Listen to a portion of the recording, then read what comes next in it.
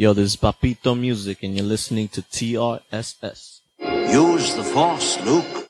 Hey guys, this is Sonia Strong, and you're listening to the regular season Sportscast. Good morning, Vietnam! This is Anthony Gangone, and you're listening to TRSS. The greatest trick the devil ever pulled was convincing the world he didn't exist. Welcome to Raw is the regular season Sportscast.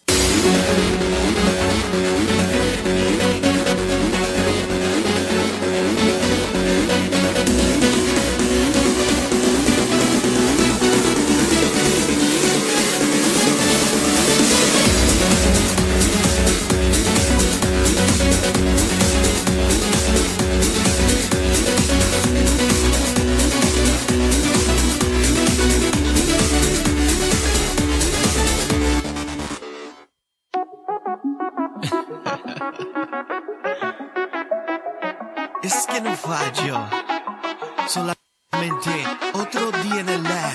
Que candela. Deme en el beat que yo la mato. Estoy limpiando el piso como el mapo. En la música no relajo. Buena música es lo que traigo. Mi pasión es en la música. Ya vive en mi corazón y corre por mis venas. Estoy haciendo lo mío. Thought I'd start off by kicking off this week, playing off a friend of the show, Papito album. Just came out and he hit me with an exclusive. Mi Pasión. I know a lot of you guys probably who don't listen to Spanish or reggaeton is probably like, what the fuck is this? Don't worry. Chicks like it. A lot of chicks like it, to be honest. Check it out. Like I said, Papito album. Check it out at papitomusic.com. Papitomusic.com. I'll be dropping all his info later on. So I figured I'd be just playing it with that.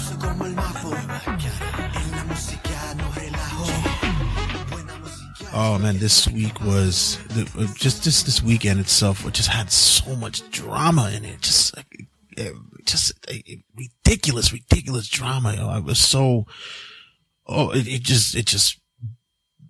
just made something within me just become connected with everyone. This was just a week of such high adrenaline action. For me personally, it was just amazing the way this weekend how it just brought a heightened sense of competition and the words can't describe, because it was one of those feelings in which that I wasn't sure what was going to happen. And then, you know, I figured that it was just going to be one of those things like, it's over. I'm not even going to get into it. Then boom, it just bounces back and it's like, whoa, what the hell just happened there? Of course, I'm talking about my 8-ball, pool game that I have on my phone. I started off where I had about like 20,000, 30,000, something like that. And I instantly went up to like 100,000 in chips. It was amazing. I didn't know how it happened, but it happened. And it was almost exciting it was exciting. Even more exciting than the Super Bowl. It was just, I was on my feet. I was like, wow, how did I get so much? That's so crazy. Wow. Oh, as for the Super Bowl, yeah, that was cool too. I gotta admit, that was kind of cool. But, no, to be honest, guys, I mean, if you guys did not watch the Super Bowl, I don't know where the hell you were at, but shit, man, that was out of control. It was one for the ages. We'll talk about that later on, but congratulations to the New England Patriots. I had announced that before the Super Bowl, I wanted to see Tom Terrific, my man from Michigan, Tom Brady, win his 5th Super Bowl, but I had a feeling that Atlanta was going to edge him out. I had him +4, and it almost happened until that final quarter, man. You guys know that New England didn't lead that whole game. Like, with 0 seconds on the clock, they never led in that game. And to win in overtime is just like unheard of. And the stats had it that 99.6% losing that game was on the table for them. And that's remarkable. That's just crazy.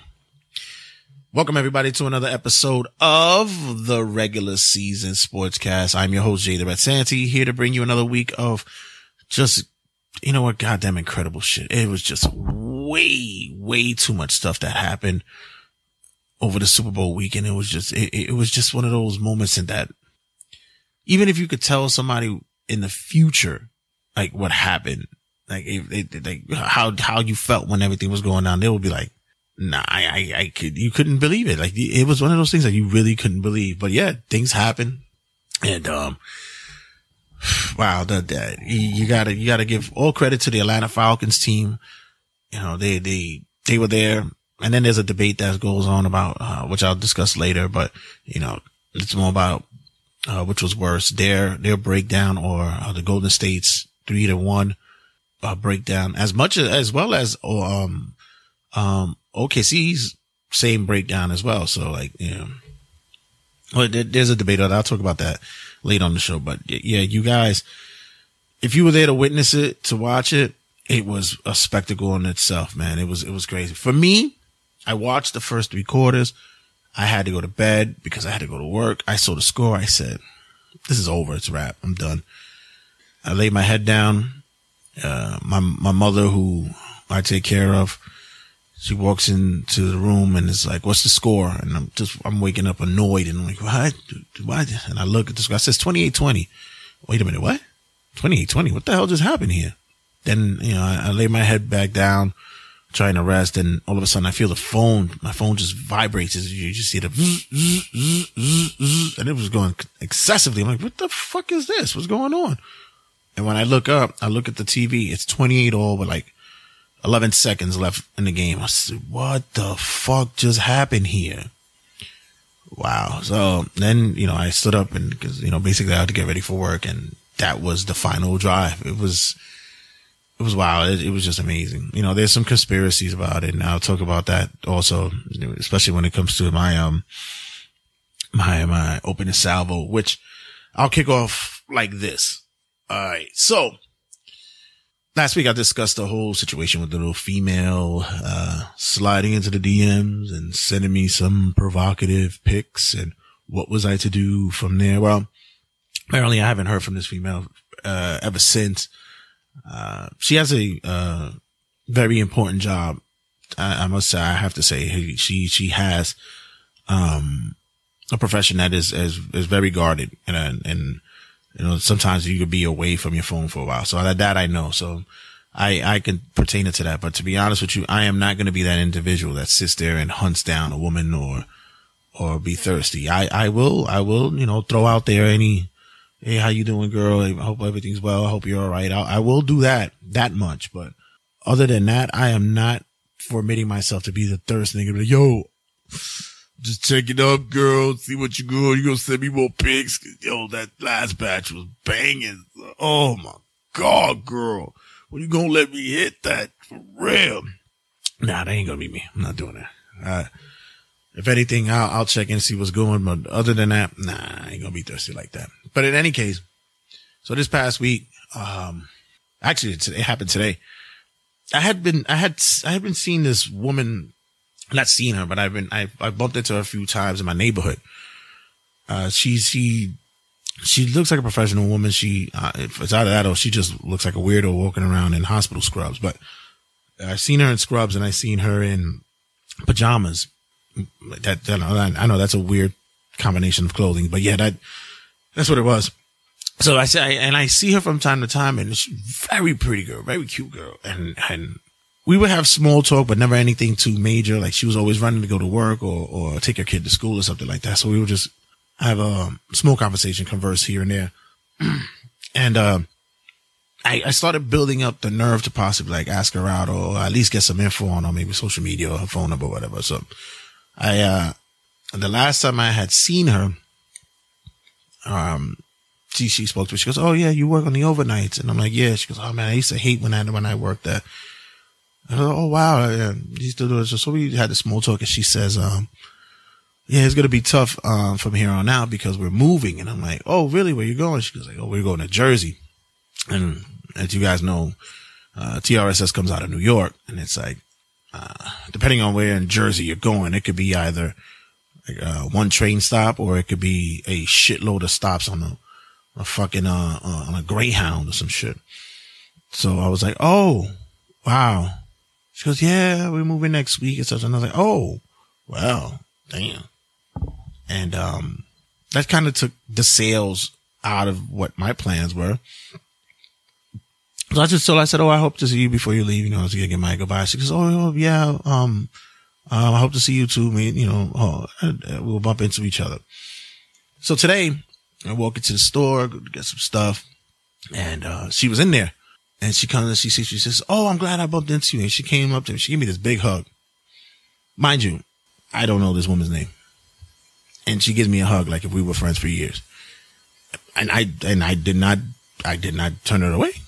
Of course, I opened my arms very wide with my big husky shoulders and arms and broad chest and phenomenal frame. And okay, that's enough. I don't have to go through that. So in any case,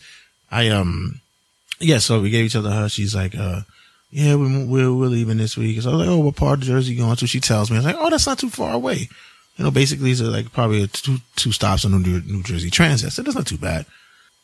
And she's, she goes, you don't have social media, do you? I was like, do I? Duh. So I gave her my social media stuff and, linked up, seen her, and my God, you ever see individuals that you see them wearing, you know, their work stuff or whatever, they homely looking things. And then you look at pictures and they're like, damn, motherfucker cleaned up nice shit. You're like, wow, I didn't know all that was under there. Hoofa. Damn right, Hoofa. Shit. It's like, whoa. So, I'm hoping to continue somewhat of a friendship, but my timing is always bad. Like I'll tell you, the last female, like I said, she's got a boyfriend and I don't like dipping in those waters like that. It's just an awkward thing. Another one is like, you know, she's married and that's another thing I don't want to get involved with. That's just a headache as well. It becomes frustrating, but you never know what happens. To me, it's just like, slowly but surely it's ticking away for me to maybe land on that bomb or the explosion we call the act of love. Yeah, maybe not. So in any case, speaking of the social media, the other night I'm sitting here and of course in one of my drunken benders of pure bliss, I jot down a note for TRSS. Guys, if you guys don't know, I have like a notebook and it just gives me my itinerary for the week of all the subject matter I want to cover. So each topic is covered from head to toe. And, I jot down, what is social media for? And of course, like I said, I'm a drunken stupor. I forget what it was was the thought that I had behind it. But then I'm reminded, I open up my social media and of course I'm going to expand on this in this week's rant, but you know, there's just such ignorance that occurs in all our forms of social media. And I always berate and stuff like that. But the biggest ignorance that it bothers me is when I see individuals who write, I have to deactivate my account, or I have to, turn off the noise that I see on social media. I really have to like disconnect for a while. I can't do this be off this for a while. Check you guys in a minute. And it's like, why do you have to make an announcement? First of all, just, you don't want to be on social media. Just don't. See, I do it because I have like I've always believed that I have some form of ADHD. So I need to do something. I have to be on top of things and be a part of something or doing something. I can't just sit around fidgeting to myself. I have to like find something to do. That's why like at my job, it's difficult for me to just sit there because I need to be doing something. So sometimes I'm on social media or sometimes I'm playing a game because I just can't sit. My mind is always racing. I need to be doing something creative or something of the magnitude. So I just got to keep going. And, one thing that I said that keeps me entertained is social media. It keeps me going. Like I I don't know. I don't see how is it that people have like this whole thing to where they need to like detach. You're like, oh, I'm detaching from the Matrix. And it's like, why? Does it really consume you? Like, can you not take a moment to just pull, like, just not to become sheep and follow everything that's there? Like, these days, everything is a political thing. Everything is politics on social media now. Mind you, I'm happy to see my people become aware of what's going on in politics these days. I'm very happy because, for years, they fallen by the wayside. It was like, it's whatever. The government is this and, we have no control. We have no power. And now all of a sudden we get a 180. We get a president that many people do not feel should be in that position and are upset about it. And the president is now placing individuals in place to, follow in his lead of possibly having intent to hold many of us down. And now, my people, my friends and stuff are being more conscious of it, which is a beautiful thing. But my also on the other side is, we are so fixated on making sure that we get some type of news out there, some type of, information to share with groups and individuals and such, that a lot of us are not even fact checking. We're not doing our research. We're just sitting there pushing it out there to be like, see, I told you this motherfucker was some worth shit, and look what he's doing now. I hope you motherfuckers is happy. But a lot of stuff is like, you guys are just throwing it out there because someone's telling you or somebody said to do that. And it's kind of offsetting because you're just as bad as the media that people are depicting the media to be. I've always said the media now is not about if the information's right. It's about if the information goes out faster. Because at the end of the day, they could all do a retraction at the end and say, our news story that we had yesterday was falsified. We're sorry for the inconvenience. And that'll be it. Like, that's their apologies. But there's more to it, especially for us being held accountable to it. And, I felt as though that on social media nowadays, I would have really thought that we should have been on a higher level by now when it comes to that. But, there's some who use social media as the pity party. There are some individuals who use it to execute their freedom of speech. There's some individuals who use the platform to, find dates, find or hook up, whatever they call it these days. And there's individuals like me who just like to use it for comedy and just whatever open rant I want to go through at the moment. But we have to be cautious of what we're doing. And if you really need to take time off of it, take your time, go, pull away from it. But I don't need you giving me a rant to be like, yo, I'm going to be out of here. So, I'm going to check you out in the rebounds. Like, nah, you don't need to do that. Just unplug, just chill, play your Candy Crush or whatever you need to do to not be involved in that form of the Matrix. It's all right. Don't hang a banner. It's cool. There's some days that I don't even post. I don't post for like days on end because I don't have anything witty to say or nothing has passed by me. I just like looking at to be honest, I love reading other people's misery. That brings so much joy in my life, especially people with broken relationships or fucked up relationships. Oh, I'm such a petty bastard, but God, that brings me such joy.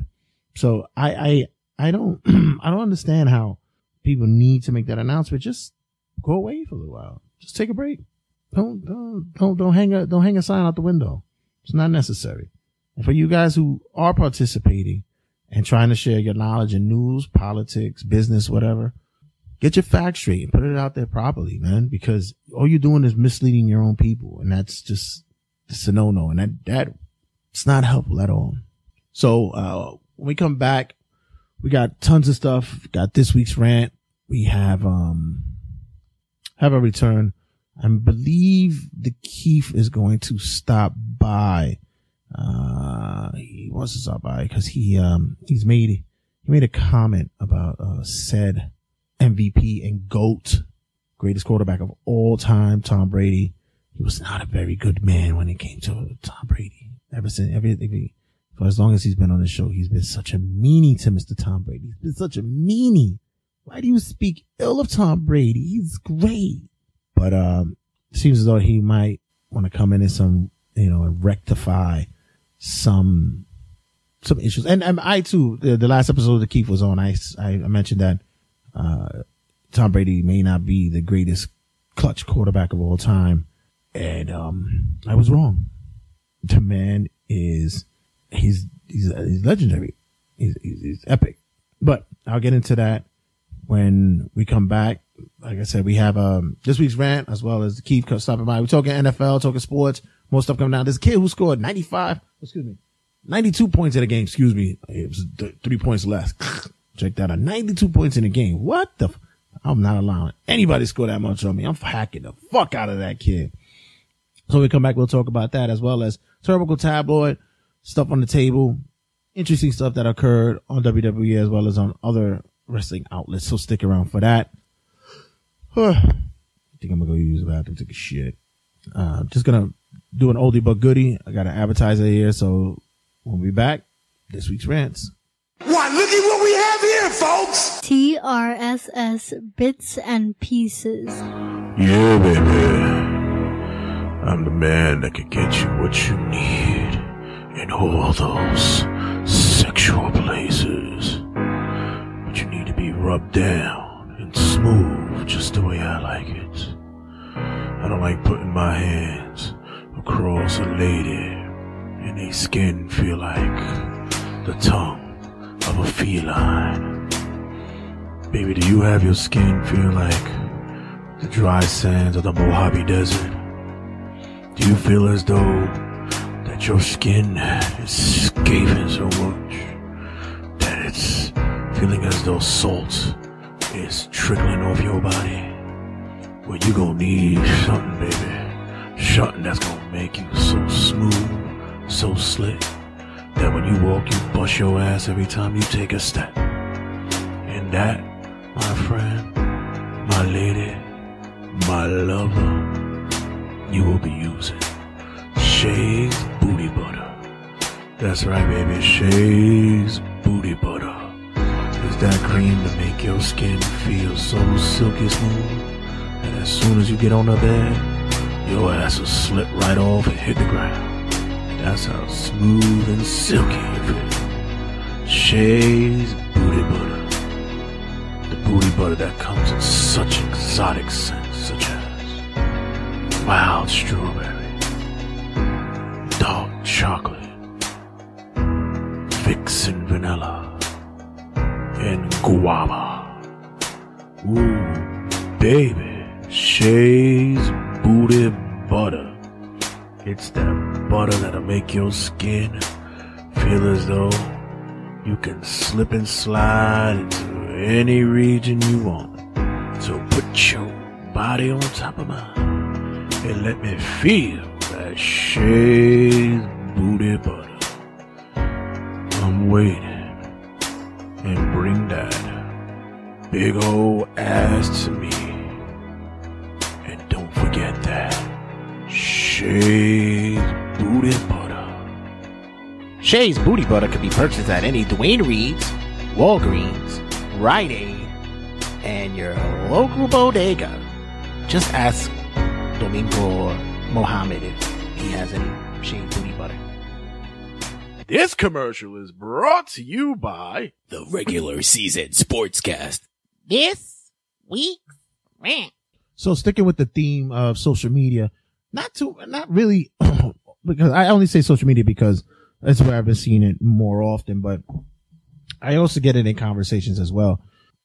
Sports fans who just basically can't accept what's going on with sports these days. There's always gotta be some type of, I don't know, conspiracy or rigging or fixing something. Something's always throwing people off. I mean, really, everything has to be about some type of fucking conspiracy. Like, oh my God. As soon as the Patriots won, it was like, oh, they only won because Trump wanted them to win. Oh, that's bullshit. They fucking rigged it. Tom Brady, they had to give him his 5th ring. It's like, what? Now, mind you, okay, I'm going to be honest. The only thing that I did say was suspect is because, all right, all touchdowns are supposed to be reviewed And there was some who believed that White's knee was down before the ball crossed, which, if you look at the footage, it seems like it could be that way, right? Okay, we can agree on that part. But, you know, everybody has this whole thing. Other than that, it's just like, oh my God. Oh, did you see? It said underneath on the screen when it came up, it said, New England wins with a touchdown. And it's like, no, they're not telling you what's going to happen. They're saying the game will be over if New England scores a touchdown. They're just giving you the scenario what would occur because people don't understand the rule, which I talk about later on in this episode as well, because I think there should be changes to that. But it's like, there always has to be something, and there's always these jackasses that do it. And then I'm like, don't watch sports anymore. Stop watching. If you're going to watch something just because you think that it's fixed, listen, watch wrestling. You know, it's already staged. That's why I enjoy it. I know it's staged. I still enjoy it. I still fucking complain about it. That's why I have a segment about it called Tour Vertical Tabloid. I have a fucking segment where I complain about fucking wrestling, but at least I know what it is. You know, there's just individuals who feel the need that they have to go that extra level to, oh, that's fucked up. The fucking Mob had it in for the Mob. Is like, what? You guys are throwing up some old school fucking references out there. Seriously? But I digress. I can't, I really don't get it. I don't understand why it takes so much for people to not just come to grips in terms with the fact that, games are played, games are won, games are lost. And no matter what's the fashion of which it occurs, it is what it is. I'm sorry, but not everything is about a conspiracy theory. Not everything. There's some things that you can question. There's even, something that people actually rig or fix game. We had referees and such like that, but in basketball who've been known, or in soccer who've been known. But in this instance, it's like, you guys cannot let it happen. Now, I'll eat my foot. I'll eat my tongue. I'll eat crow if I find out this year, next year, whatever, find out that there was some type of fixed rigging of the Super Bowl or whatever in that. And then, I have to chow down on that. But as for now, that game was a hard fought game. The Patriots dug down and, they didn't give up and they came back. Always got to have that 1, 2, 3, 7, 9, 14, 20 motherfuckers who got to sit there and say, oh, this shit is rigged. This is bullshit. Donald Trump didn't even say, he didn't stay for the second half because he knew that they were going to win. It's like, what? Lord, give me the strength, because they do not know what they say, because they are ignorant to they're just fucking ignorant. It makes no sense to me. I don't know. Like I said, don't watch it anymore. Don't watch the games anymore. Do yourself a favor. Leave it. Don't stress yourself out. Don't watch the games anymore. Period. I feel better about that. I really do. By the way, they said the Super Bowl was the biggest betting pool in history. So maybe the Mob did have something to do with it. Whatever. All right, guys. So when we come back, talking sports and shit, we got a lot to run down. Like I said, more Super Bowl. Hopefully Keith comes in and he stops by and he has his little segment. He discussed his take on what went on, and more and more things to go about. And like I said, Turnbuckle Tabloid as well. Stick around. We'll be back. Grab a beer or something, because I just might. See you in a minute. Hey, yo. This is Scott Hall, a.k.a. Razor Ramon. And when me and Big Kev are knocking down some brewskis and big tall bottle of vino while watching Pac chop on his crotch, we're listening to the regular season Sportscast for life. Man, we talking sports and shit.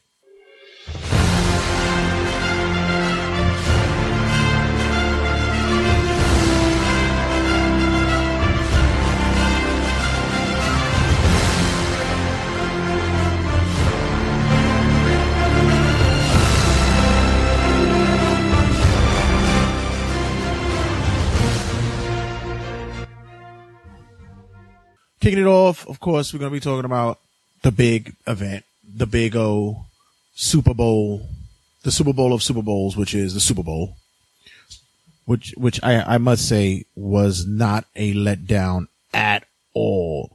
I honestly all I wanted was a good game, and sure enough, that is what we got. We got a good game. It was one of those things that I thought out of the box. I said, look, it's going to go one of two ways. It's going to be a defensive game or it's going to be a shootout. And we got a little bit of both in it. Of course, if you didn't see it, you were probably, watching, whatever was on Lifetime. So you can put your panties back on, gentlemen, if you need to.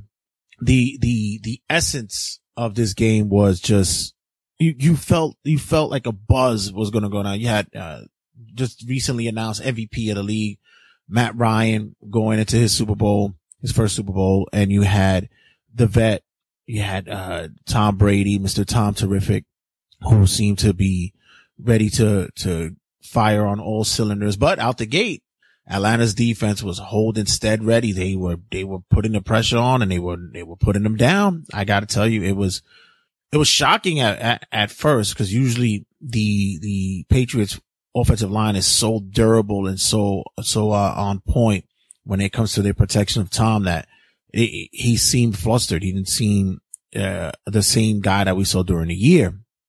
Atlanta was throwing out some exotic defenses, playing a single safety, man-to-man coverage. It just looked as though that they had their number going into halftime. It was a 21-3 deficit. It just seemed like there was no fire in the Patriots. And then coming into the third quarter, Falcons were able to score. Patriots did the same, but then they missed the extra point. And then by the end of the third, I was like, look, I got to go to work. It was time for me to call it a night. I pretty much had a sense that, this was done for. I didn't even think there was no possible way that they could bounce back from this. But, that was my fault, because I counted out the man himself, Mr. Tom Brady. It was remarkable. First of all, if it wasn't Brady to get the MVP, you would have to give it to James White, because he played remarkable game, man. He was the open man for him when necessary. Julian Edelman came up with a big play. Danny Amendola finally woke up. It just was like, it came at the right time. The offensive line stood steady, stood strong, and was able to protect him to give him the time that he needed where they make the quick scores where it's necessary. And I also think that Atlanta took the foot off the pedal, because they should have been able to continue to put those exotic defenses in place for him to have trouble with. And lastly, I thought it was very poor coaching and play calling towards the end, or even in that quarter, because, there was way too many calls that weren't necessary. On the 3rd and 1, you should have just ran the ball, put them under pressure. You were in field goal range. Just go for it. I think you got a little cocky there. It's tough, because you're looking at a game differently. Like, if you're playing Madden, you try to make those mistakes, or you try to make those adjustments because you think you can. But in a game situation like this, nah, you have to keep it. You have to play fundamental ball. And that's what was lost with this, Atlanta Falcons team. And like I said, it was probably poor coaching on hindsight, because I don't think, Matt Ryan has full control of the offense. But, congratulations to them. I honestly think they're going to be just as deadly as they were this past year. They're only going to probably lose maybe 3 guys. One of them is the vet, Dwight Freeney, who may or may not come back. But other than that, I'm totally rest assured that they are going to be the threat that they were this year. They're going to do it again. So congratulations to the Patriots as well as the Falcons, because that was remarkable in overtime. Now, mind you, a lot of you people may say that touchdown, the last final touchdown, wasn't warranted, and maybe though that he may not have gotten in. I myself said that everything should have been under review. They always say that the game is under review, but it is what it is, and that's what it's called. I mean, it's unfortunate. If I was a Falcons fan, I'd probably be bitching to this day as well. But, you know, you have the Patriots as your Super Bowl and NFL champions. The one thing I want to say about with OT is I really think they need to make an adjustment with the OT, with overtime. I really do, because I really feel that in big games like that, both teams should be able to get the ball at least once. You know, once they score a touchdown, it's over thing. The first possession I think it's just ludicrous. I think, especially with a game like that, you really would want to see a team go down and score on both ends, both teams to go down there. So I felt as though that they should have, they really need to do something with that. They need to fix that. That's something that needs to be worked on and for the future, and possibly, you know, maybe there could be some change coming around. So hopefully we can see that happening. Who has the most hate? I think I asked this before, LeBron James or Tom Brady. And I have to tell you, after this Super Bowl performance by Tom Brady, I think now the hate is even more excessive for this man. I have to say, I had a discussion. It's an argument I had, but I had a discussion a few weeks back off the mics with, Louis Coyote and Uncle Fred. And we were discussing who's the greatest of all time. And this is before the Super Bowl. And I'd said Tom Brady's the GOAT. Greatest of all time. Hands down.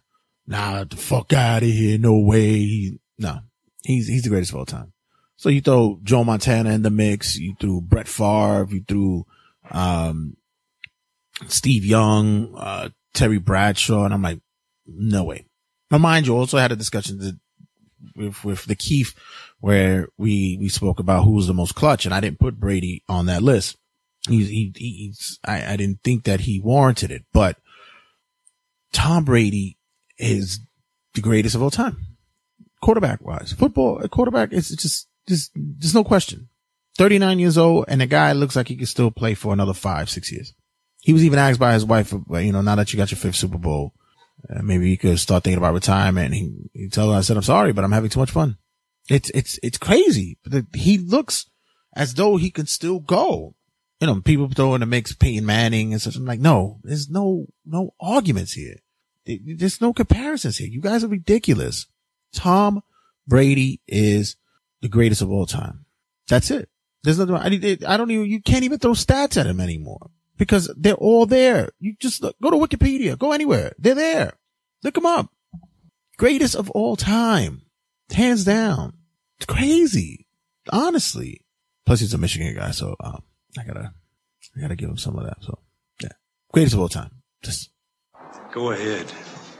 Make my day. By the way, did anybody really care about the Super Bowl halftime show? Anybody really care? I watched it. I thought it was okay. Everybody was falling on their ass. Great job of Lady Gaga. Did you guys really think that she jumped from the top of the dome? Really? I like the way they sold it, where they opened it up and make it seem like, you know, that's a button. Do you really think she jumped from there? Now, you know, the people are body shaming because she had like a little pouch, a little belly on her. Most of you motherfuckers wish y'all had a body like that. But even the men too, you would wish you had her body on you, a body like that. Come on. This, you know, it's shameful, just shameful. And, you know, everybody thought that she was going to be outrageous and doing, you know, the most, craziest things and probably be controversial, but no, she was very classy, did a great show, did the hits, and, you know, it was done. It didn't even seem like it was that long. The performance was straight on. I thought it was good. It was good. I believe Prince was the best of all time. No, halftime. Sorry, but it's true. I think Prince was the best halftime show. But, you know, for what it was, this was probably the first time I sat, besides Prince and maybe Bruno Mars, that I sat and looked at the halftime spectacular and didn't go outside or go to the kitchen to have a few beers or take a dump. So, that does say a lot, doesn't it? Maybe. Jesus! On the other front, hopefully I can see if, I'll get Keith in because he has a lot to talk about. The Keith will be coming by to discuss what it is. New York just got hit with a snowstorm, and To me, it's not that bad. It's not as bad as last year. Last year, my ass was stuck at work. I was mandated, and fucking it really. Picture you being at work for 3 days in a row, not going home to change or shower or anything, and you're stuck at your job, looking at your job for 3 days in a row. Unless you're a fucking fireman, that's not what you want to do. Unless you're an astronaut and you get paid to be in space and live in a space station for a few days, I get it. But, no, I wanted to take my head and squeeze it until I can pass out so they could admit me in a hospital. But in any case, New York just got hit with a snowstorm. So I'm hopefully, the Keith can make his way to TRS's studio so he could, record a segment. But, just on the lighter notes, the NFL just added their class of 2017's Hall of Fame. Some may say it was controversial. I don't know. I don't see what's the controversy about it. I think that guys who got in were worthy of coming in. You know, of course, people were talking about, well, Terrell Owens didn't get in. Well, he could wait. We don't need him on first ballot. It's fine. He's got time to get in. You know, you had LaDainian Tomlinson who came in, you know, that should be a first rounder. Kurt Warner, Terrell Davis, Morton Anderson, who was like the kicker of all kickers. Wasn't he like he was a kicker in Tecmo Bowl. Can you imagine? He didn't retire until like a few years ago. So Jesus, Jason Taylor, Jerry Jones, and, Kenny Easley will comprise of the 55th group of the Hall of Fame, which is, like I said, the whole Terrell Owens thing, it's like, it's not really for, you know, it's, you could say he's not first ballot to me, not in my opinion. In my opinion, he's not first ballot. He can wait. And, you know, some may say it's, you know, he may have had, you know, bad reputations with players and the media. So this is what's warranted. Okay. That may not be fair, but still with his numbers, they were very good, but I don't think they were that good that he can get first ballot. He could wait a year or two. That's fine. But I don't know. Everybody was, you know, of course he was, you know, kicking up his feet and having a hissy fit, but you'll get over it, kiddo. You'll get over it. Fuck it. We got, other news in NFL. Michael Vick, he retires finally. And I don't mean to say it like that, but it was one of those things that the waiting game was there for him. And, I think he came to the realization that door, that chapter is closed for him. I must say, before the whole deal with the dog fighting stuff and all that, Michael Vick was a guy that was such a threat. Oh my God. That you didn't know what was going to happen when that man had the ball in his hand. You know, he was such a threat to hit a receiver or take the ball and run it for about 25, 30 yards for a score. Like you did not know. Hell, he was such a pain in the ass to play against in Madden. It was like the cheat code. You thought Bo Jackson was bad early on in Tecmo. It was terrible to have play against somebody. If anybody who played with Atlanta against me, I would put the sticks down and say, I'm not playing anymore. That's it. I'm not going to do that. It's cheating. It's ridiculous. But, yeah, man, it's a well historic career for him. I think he's one of those guys that's going to probably be recognized as well.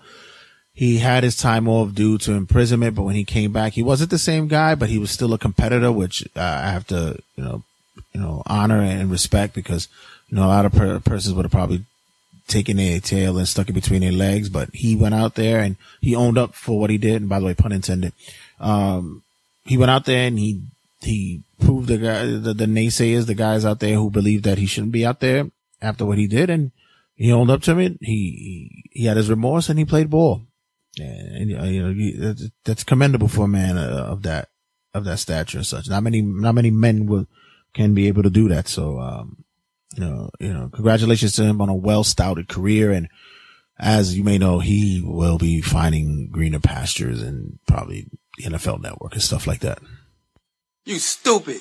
Can you believe a high school sophomore scored 92 points in the game? 92. LaMelo Ball scored 92 points in a high school game. I'm sorry, but I used to coach back in the days. I'd have had to hack that motherfucker. And if you look at the highlights, cause they showed a video of all his, majority of them was like at the rim layups. Like they were just letting him go by. Olay defense. 92 points. Seriously. I'm sorry. We'd have had to beat him up. He couldn't get to he'd have had to earn it on the foul line. He wouldn't be able to get to the rack. I'd have had the whole team foul him. I'm just saying. Breaking news. So there seemed to have been a skirmish that occurred at Madison Square Garden last night. At the Madison Square Garden, where all the peleas had occurred at Madison Square Garden. And the person who was getting more hits out there was in the crowd. That's right. People out there who was exchanging blows. Well, let me not say exchanging blows. It basically was just a lot of pushing and shoving going on. Former Knick Charles Oakley was in the crowd, and something went down that didn't seem to make him happy. So, he basically pushed security and was grabbed up by NYPD, New York Police Department, and was asked to leave, and then was told to leave, and then was arrested because he didn't want to leave. Yeah. And, as per ESPN, this was Charles Oakley's comments about the situation. What happened, me and 4 friends, went to the game tonight to watch the Knicks and the Clippers. Get there, sit down, try to have a good time. Next thing I know, I was asked to leave the building. I asked why. And he said, guys, well, you have to leave because someone ordered you to leave. And I'm like, I've been here 4.5 minutes. I'm a Knicks fan. Played here for 10 years. I love the Knicks. I love New York. This is my heart. I wish them all the luck and success on the basketball court. I don't know why I'm not welcome into the Garden. And what happened next? Next thing I know, 7, 8 guys, more and more kept coming at me, and I'm like, why do I have to leave? And what reason did they give? They said, I have to leave. They got order. And, I was on my back, so disrespectful. But, things happen in life, Luckily I was, went down, I got booked, and I got out. And how did it escalate from when they asked you to? I mean, somebody walking up on you, you got to protect yourself in all matters. And I've been in a situation like that before. I've been jumped before. So my mind always matter thinking like, if you see 7, 8, 9, 10 guys walking up on you, you have to brace yourself and be ready for the challenge. And that's how I was thinking. So you felt somewhat threatened? Yeah. If somebody more than 2 or 3 people walking up at you, and, yeah, threatened, yes. What's your status in terms of going back to the Garden or with James Dolan? I don't know no status, but you know what? As long as the fans care about me, I love the fans, and I'm always going to love the fans. I'm a Knicks fan for life. No matter if I go back to the Garden or not, I'm still going to cheer for the Knicks because I play here for a decade. My heart and soul are here. I know people love the way I play, and I really appreciate it. I wasn't the best player, but I came out and play every night, and that's what they want to see you play with heart and effort. Fucking bullshit! Yeah, that's crazy. If that was done by Dolan or any of his executives to escort him out and he has no clue why that occurs, there's certain etiquette to do such things. Like, if you didn't want an individual courtside, you didn't want him there, you could, there's a way that which you could pull him to the side quietly and just tell him, listen, we've got orders that you can't be here. I don't understand why, but, this is what we were told and so forth. There's a way about it. There's a tact about it. So I don't know. We'll find out later on. And as soon as we get more information about it, TRSS will be the ones to give it to you. All righty now. Right. Hello. All right, guys. When we come back, like I said, next segment, hopefully the Keith will be in, stopping by. He has his own little rants that he wants to do. I'm going to give him the mic for a few minutes. I'm not going to talk to him. I'm going to let him do it. This will be his airwaves for the moment, because especially with what he wanted to do after the Super Bowl and, the disdain he has for Tom Brady and such, we get to hear his part and his views of what occurred. this past week. So when we come back, the Keith will be in the audience. I mean, excuse me, he'll be in the studio and he'll be grabbing the mic. And, well, we could only hope if he could get through the snow. We'll be back. Hey, how's it going? It's your boy, Terry Funk, the old funkster, and I'm listening to the regular season Sportscast over here at the Double Cross Ranch.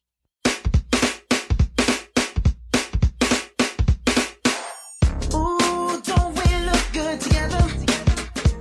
There's a reason why they watch all night long. Yeah, I know we'll turn heads forever. So tonight I'm gonna So until we get a name and some type of theme music for you, we're just gonna rock out with this for now. Well, at least the theme music. But the name definitely gotta come. We definitely gotta get your name. Not really. Why not? Because you should have like some type of segment name. Yeah, I appreciate that, right? You should have like anger management with the Keith or some shit like that. But I'm not always mad. No. There's knowledge to some stuff that I kick at. You do it. Oh, look at that. Oh, look at that. Sports 101 with the Keith. No, I mean, I'm not always angry, but it just, I put myself in that position to be angry by, first of all, when you're a Jet fan, it's hard to have a good day. Is that dismal for you guys? Looking forward to the Mets, that's been my MO lately. No, see, now my whole reasoning for this now is because I remember last week you had certain aspects and projections for the past Sunday Super Bowl that you had some feelings. You had some gumption going along with said main event going on. When you have that ex-girlfriend that don't ever want to leave you alone? You ever had that? Like an ex that just don't want to go away? Yes. Okay, well that's more or less like kind of what I was going through, because when you have that ex that doesn't want to leave you alone, you kind of know what they're all about. You kind of expect what's going to happen because you've been down that road many of times. So I'm going to expect that Tom Brady is the ex? Well, I done seen this story many of times. It's not news to me personally. Mm-hmm. I wasn't shocked the way he did. I really wasn't. It was upsetting, but I wasn't shocked. I mean, who wants to see their ex all the time doing, nonsense to them like that? Honestly. Doing great things. Doing in spite of you, right in front of your face, right? Yeah, just doing fun. You want your ex to do bad, but you don't find out that she's marrying like George Clooney. Yeah, even though she has a sex tape on camera, right. You can't do nothing about it. So you have nothing else better to do to just be bitter about it, right? By the way, your video was priceless at the first half. When you guys were laughing. I jinxed myself. I got a little ahead of myself. That's what happens when you get a little intoxicated. Bluey's video was much better. It was golden. After. Yes. It was golden. It was, shout out to Bluey for the that. Puss. Shout out to the puss you had on. Like what seriously, before I give the floor to you, what were you going through when all this progression was happening? When all the, honestly, all right. Well, the main feeling that I was feeling was kind of sad, personally, because it was just like, it's more not sad that I was witnessing what I was witnessing, because I'm a football fan at the end of the day. I am a Jet fan. I'm not a New England Patriots supporter. Neither am I a Brady supporter. But the sadness that this man is 40 years old and he still looks like he's 25. There's no chance, in the next how many years he's playing, that the Jets are ever gonna, surpass this man. And it just sucks, that's the sad one. But it was, listen, I'm gonna tell you, that's probably one of the greatest football games I've seen from a quarterback I've ever, that's why it wasn't that bad. Right. It was an amazing moment. It really was. But if you did see the video, you saw the true colors on my face. Did you begin to not become vocal anymore? Did the verbalizing? Yeah, my dad said it sounded like a funeral. I'm not exaggerating. How many Patriots fans were in your house? There was supposed to be 2. There ended up being 1, but then no, excuse me, I apologize. There was 2. There was supposed to be 3, but my dad ended up lo and behold supporting the Patriots because we ended up finding out he had money on them. So little by little, he was rooting for them. So the house was just anti-Patriot. It wasn't pro-Falcon. But what a game, right? How about? It was a great game. Yeah. I went, like I tell people, I even said it early on in the show, I said, I fell asleep at the end of the third because I was like, what? I had to because really? I had to go to work that night. Oh, so, I'm sorry. Okay. I understand. I had to because I had to go to sleep. I had to go to work and, all right. I understand. When my mother wakes me up and she's like, what's the score? And I'm like, why are you bothering me? And I looked and I was like, 28-20. And then like, wait, what? Wait, hold on a second. So then I put my head back down because I was really tired. And all of a sudden the phone just starts vibrating off the hook. Mm-hmm. And I'm like, what the hell is going on? Mm-hmm. And when I look, it's 11 seconds left going into overtime. Fourth quarter's finishing. And I said, holy shit. Yeah, man. When it was 28-12, I was telling people in my house, I was like, guys, there's too much life left in this team. You know, there's way too much life left in the New England Patriots. I've seen this story many of times. Let's not, cause there was like a moment where like it felt for whatever reason, like I want to sit here and say like, though the house was very, you know, anti-Patriot, not really pro-Falcon, but everybody was more or less like, yo, the Patriots are getting like really beat down. So like the cool thing was that like we've never seen the Patriots kind of get manhandled the way they look. So it was like everybody was cheering, everybody was excited, like wow, they're gonna get beat down. Nobody expected that. No, not even the professionals expected that. Yeah. But then, you know, after halftime, everybody like settling down, everybody ate food and whatnot. The third quarter begins, and yeah, we're watching football, but the excitement level's a little down because they're getting blown out. Right. And little by little by little by little, these mother flowers just creep into the game, and then they tie it up, and it's just like the chip away, you know? the chip away, and the chip away. Right. Yeah, they did a great job. I mean, kudos to them, man. Now I'm gonna leave you to your duties because you have some notes there. I just want everybody to know that, like, you know, I hate the Patriots before I dive in, but I just want everybody to know I hate the Patriots. I hate Tom Brady, but I think what the basis of what I'm about to say is on the premise of where we only really appreciate what we see years later. We never really appreciate it when we're like in the middle of it. You know, like I'm not a Yankee fan. I'm a Met fan, but like, if you're a baseball truist, you look at what the Yankees did in the late 90s and no team is ever going to do that again. You know what I'm saying? So it's just like, you look back and you say, you know, I was able to say that I was alive during that moment, you know? Like, what I sit here and say, like, one of my favorite moments is Kobe Bryant's last game where he scored like 60 something and like, nobody wanted to watch Golden State get 73 wins because Kobe Bryant's last game was on. You know what I'm saying? Which, by the way, Michael Jordan said that ain't worth shit because you ain't winning a championship with it. Which he's right about. God bless Mike for that. And he didn't tell he didn't tell a player. He didn't tell it to a coach. Right. He said it to a fucking owner. Your 73 wins don't mean shit. But like what I want to say is I want to just throw out a few stats because, you know, you don't really understand it's hard to really sit here and still let it settle in because how did that game unfold? For us as viewers and for the Falcons as players, we're still not going to get over this for years. What happened that Sunday was probably the most unprecedented result in sports, not just football, not just the Super Bowl. So first and foremost, Tom Brady. We know how I feel about him, but he's the only quarterback with more than 2 or more fourth quarter game-winning drives in the Super Bowl. You did tell me he was not clutch. But you know that man is clutch. No. Listen, it was one of those things that it was a rude awakening. But it wasn't like you said somebody that was horrible. You know, I give you that. No. The thing about, to me, I always take his clutchness is more as though like they're still in the game. Like a lot of his wins was like they were still in the game. Not like, I mean, but he got the W. You know what I'm saying? Like, no. Of course. Mm-hmm. But it's not like.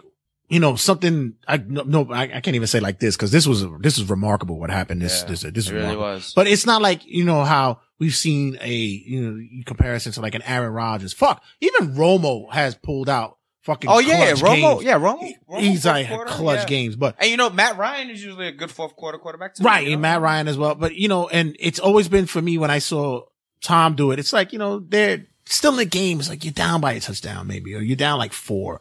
It's not like you really have Usually to New England games when it's like they're a tight. competitive. Yeah, they're tight. But then, they know they got Tom. They got 12. Yeah. He'll bring it home. All right. So Tom, let's just throw this out there. Tom was 25 of 33. 2 touchdowns, 284 yards. Super Bowl MVP.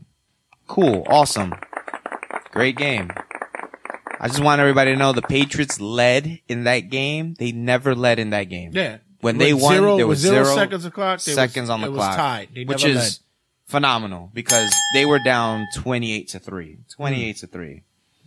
They overcame a 25-point deficit. The most ever prior was 10.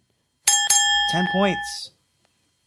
That's pretty impressive, man. And I understand you got Bill Belichick, but you also got Tom Brady. The one thing I gotta say is Belichick. If everybody's sitting there putting Tom as the GOAT, quarterback wise, where are we putting Belichick right now?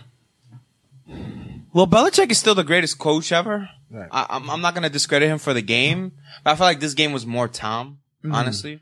But Belichick's still the greatest coach ever. If you were looking at it that way, I could honestly say that if it's Tom heavy, he basically he shut up all the critics. And but I'm talking but Belichick wise, if Tom had like the reins offensive wise, Belichick had to put the schemes out there with the defense. Because Well, the defense, he the had defense, to slow them down. Yeah, man. slowed them down. Yeah. But I'll get to that because I truly feel that. No, please. I feel that in this game, he really didn't really slow Atlanta down. I feel like Atlanta slowed Atlanta down. But we'll get to that. Just know when the Patriots are down 28-3, ESPN had a stat where they had 1% chance of winning that game. Yeah, it was 99.6% chance of winning. 1%. Yeah. It's pretty impressive. Atlanta had a 19-point lead heading into the fourth quarter. In the history of the NFL playoffs before Super Bowl 51, 93 teams had a lead of 19 or more points heading into the fourth quarter, and their record was 93-0. That's pretty unbelievable. Seriously. So, moving forward with all these amazing stats. I see all those notes you have over there. You are Yeah. so prepared. I love it. You always. This is my favorite one. You always. This one is my favorite one. What's that? Because it translates to what happened in the national championship in college football, if anybody did see that. Right. The Patriots ran 93 plays with a time of possession of 40 minutes, while Atlanta ran 46 and a time of possession of 23 minutes. And if everybody remembers in the national championship game, Clemson, they ran about 96 to 98 plays. I'm not really sure the exact number. And as great as that Alabama defense was, they got worn down. So I feel like that kind of correlates here because, Tom put up amazing numbers. Tom was phenomenal in the second half, but that first half, that Atlanta defense was flying. That Atlanta defense was all over the field, and I think they really got worn down. I think they got tired. I really believe that. I think there was a stat that they put up. It was after the halftime that Atlanta's offense didn't touch the ball for I'm getting there. an hour. I'm getting there. It was like an hour. Okay. Got that one for you, Poppy. And by the way, they didn't break the all-time record for time of possession, did they? That one I don't know. Okay, I'm not because sure about that I think one. the Giants held that for the Against the Pats? No, I think that was against Buffalo. That they On had the that 90s? Yeah, I think they Okay, had that so record. that one I'm not sure. Just want to let everybody know Atlanta's second half possessions, because they did put up 28 points, but their second half possessions, 3 punts, 1 fumble, loss. Matt Ryan lost it, probably most important time of the game, and just 1 touchdown. Can't do that against Tom Brady and the Patriots. You're almost asking for a loss, no matter the lead, whatever it was. Moving forward, at halftime, the Falcons had more points than plays. That's how bad they were beating the Patriots in the first half, and that's how bad this loss looks on their resume. Moving forward, in the first half, the Falcons averaged 9.6 rushing yards. That boy, Devonta Freeman, was all over the place. He was making guys fall all over the place. He looked amazing. You would think they would keep running the football and win the Super Bowl. But just know in the second half, they averaged 2.3 yards. That's what happened. You would think these professionals would, know what game management would be. And now here's back to what Red was saying. a full 1 hour and 8 minutes. An hour and 8 minutes elapsed between the Atlanta office last touching the ball in the second quarter and their first possession in the third quarter. Yeah. That means Lady Gaga put on the performance of her life. I'm just saying. Seriously. That's after the pick six. Let's not forget that. Moving forward. I'm sorry. I'm fully loaded here. That's what she said. Now, just bear with me with this one. This one has a little bit of just a little bit of layers to this one. With 4 minutes and 40 seconds left in the game, Atlanta loses 1 yard on a run. Then Matt Ryan gets sacked, loss of 12 yards. Then it was a 10-yard holding penalty. Then an incomplete pass on 3rd and 33. And let's just sum that up real quick. Quick math equation real fast. 1, 2, 3, bada boom, bada bing. It was a minus 23 yards in 1 minute of game time. 1 minute passed, and they lost 23 yards. Now, I've never heard of that. I've been watching football for a very long time, and I can sit here and say that's probably the most outrageous thing I've ever seen. How about you, Red?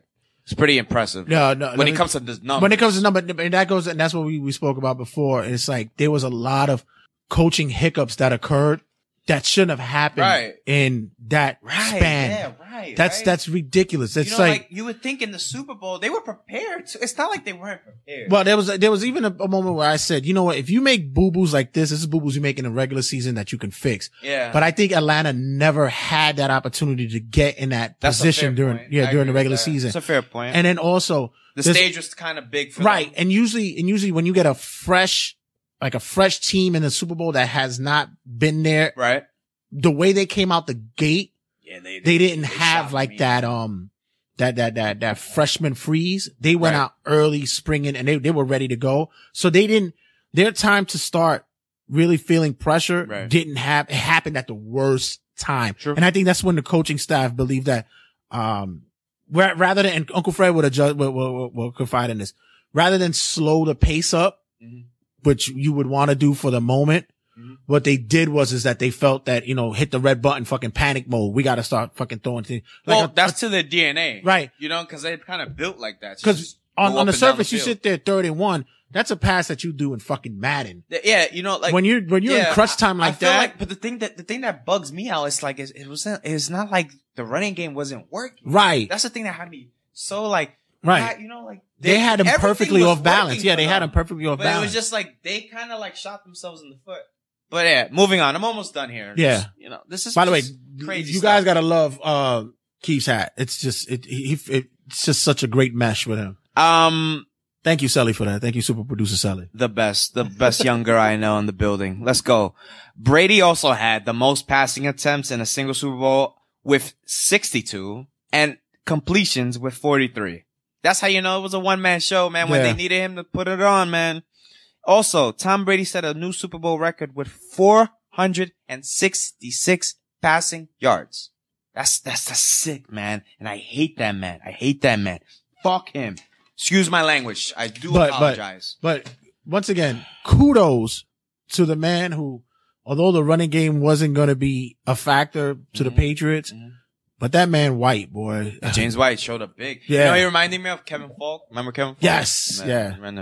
Now check this one out. This is where I kind of have some respect for Tom Brady. And I said kind of. I have a little bit of respect for Tom Brady because to me, this is probably one of the most impressive things I've ever seen in my life.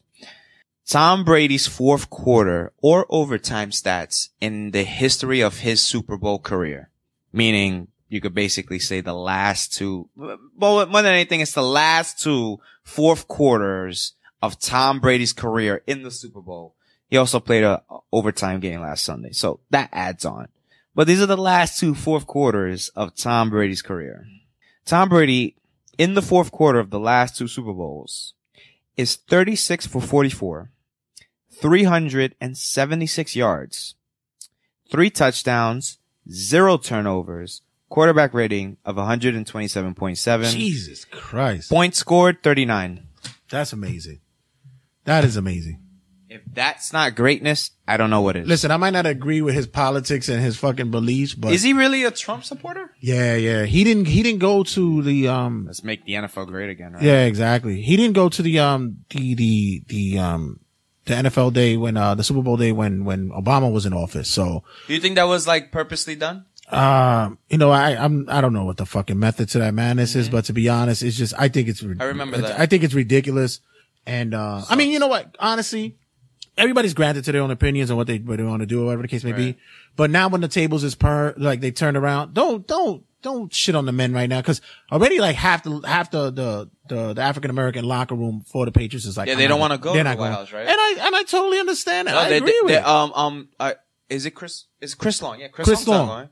He hasn't said anything yet, but he was the same dude that was behind Colin Kaepernick's his stance and stuff. So to me, it's like, look, regardless of what his beliefs or what it is that he has, or whatever the case may be, wholeheartedly.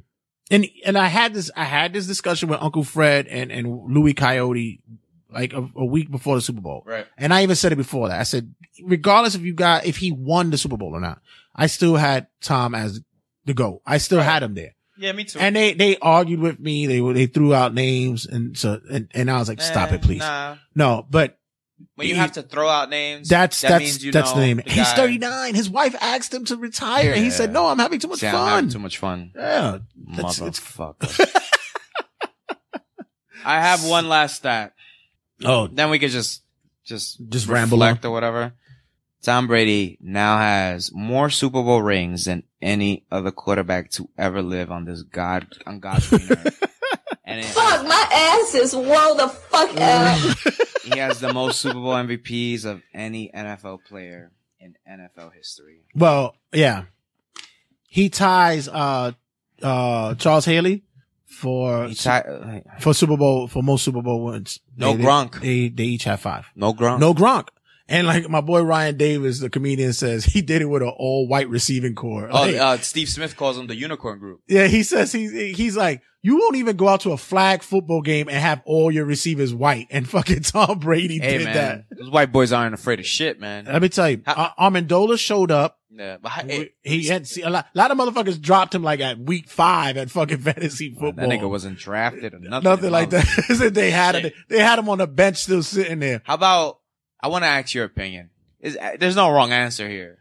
What was the better catch? The Julio catch or the Edelman catch? Oh man. I think the Edelman catch is better than Tyree's catch, but I don't know if it was better than Julio's catch. The thing about Julio's catch is because I know what he's been going through for the past few weeks. Injured, yeah. The injury with the turf toe and the ankle and stuff like that. Amazing, man. But like, and I know he was playing with such pain, and for him to like, cause you saw the way his foot hit. Yeah. It was just that could have beautifully done. And for people who, but you've always been a Don Julio backer. I love Julio, man. Yeah. Julio's awesome. You've always been a guy that Julio puts Jones, him there. He solidified the best. I think this was the forum for him now, because with Atlanta, they had they played games in such a smaller market. Now next year is going to be crazy, because now Atlanta, stadium. And now they get the new stadium, and now Atlanta's going to get the fucking marquee games ridiculous now. Right. I mean, when you put up points like that, the NFL's going to put you on the prime time. Yeah, now they're losing only about maybe 3 guys next year. Yeah. Same core. Yeah, same core. The only individual that they might see if they want to keep for veteran status is Freeney. Yeah. Freeney. For maybe, because he's been helping out with the young guys there. Super Bowl hangover? For Atlanta? I think so. I mean, it's tough, man. Yeah, I know it's tough, but I really, especially coming out of the NFC. Right.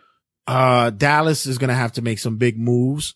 Okay. So does Green Bay. The Green Bay also. I think Green Bay's just getting a little bit up in age there, but also, but you got Aaron, so you never know what you're going to get with him. Mm. But they were very much exposed last year in the secondary during the playoffs. Right. Very much exposed. They opened up. I still think, hey man, that team is not losing anybody. I know the Super Bowl, that's a tough loss to have, man. Like me and you were debating what's worse. That's Warriors, a good question. And that's a question I'm going to put up there on the TRSS page. Right.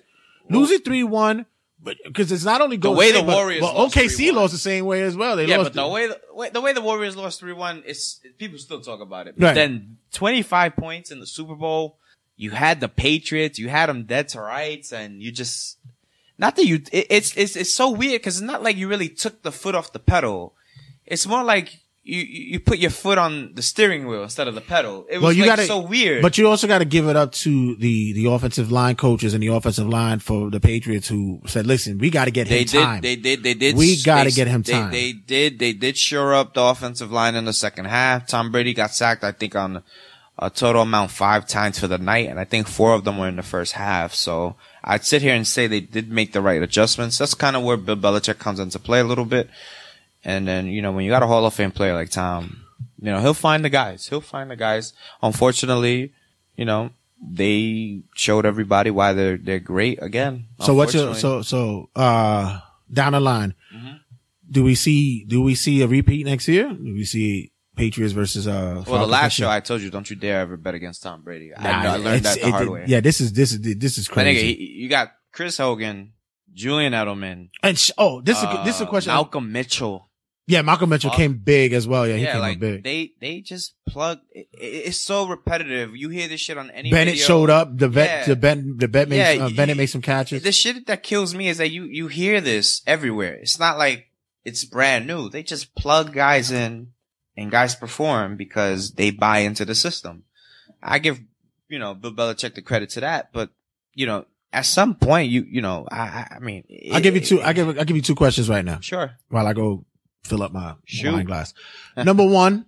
Yeah. Julian Edelman, is he on the elite wide receiver level class right now? No, he's very reliable, but elite, no. And number 2, what happens to Garoppolo? Yeah. Wow. Ooh. That's like the second most asked question behind like the Romo thing. If I'm Jimmy, I don't think I would want to leave New England. Personally, I would feel that, I understand you have probably a big payday coming in, but we see what big paydays come to some guys who are not like real ready to, it's not that he isn't ready, but why would you want to like leave that franchise? You know what I'm saying? Like, no matter the money, I think he can, be there after Tom. And look, they had how old is he? He's probably like 23, 24. But you think about it like this though. But how many guys they drafted and they know they weren't as good as Tom and they're not even in the league no more, but this guy's good. Well, you have to give it to him as well because, he left Tom a 2-2 record before he came back. He did get hurt. Right.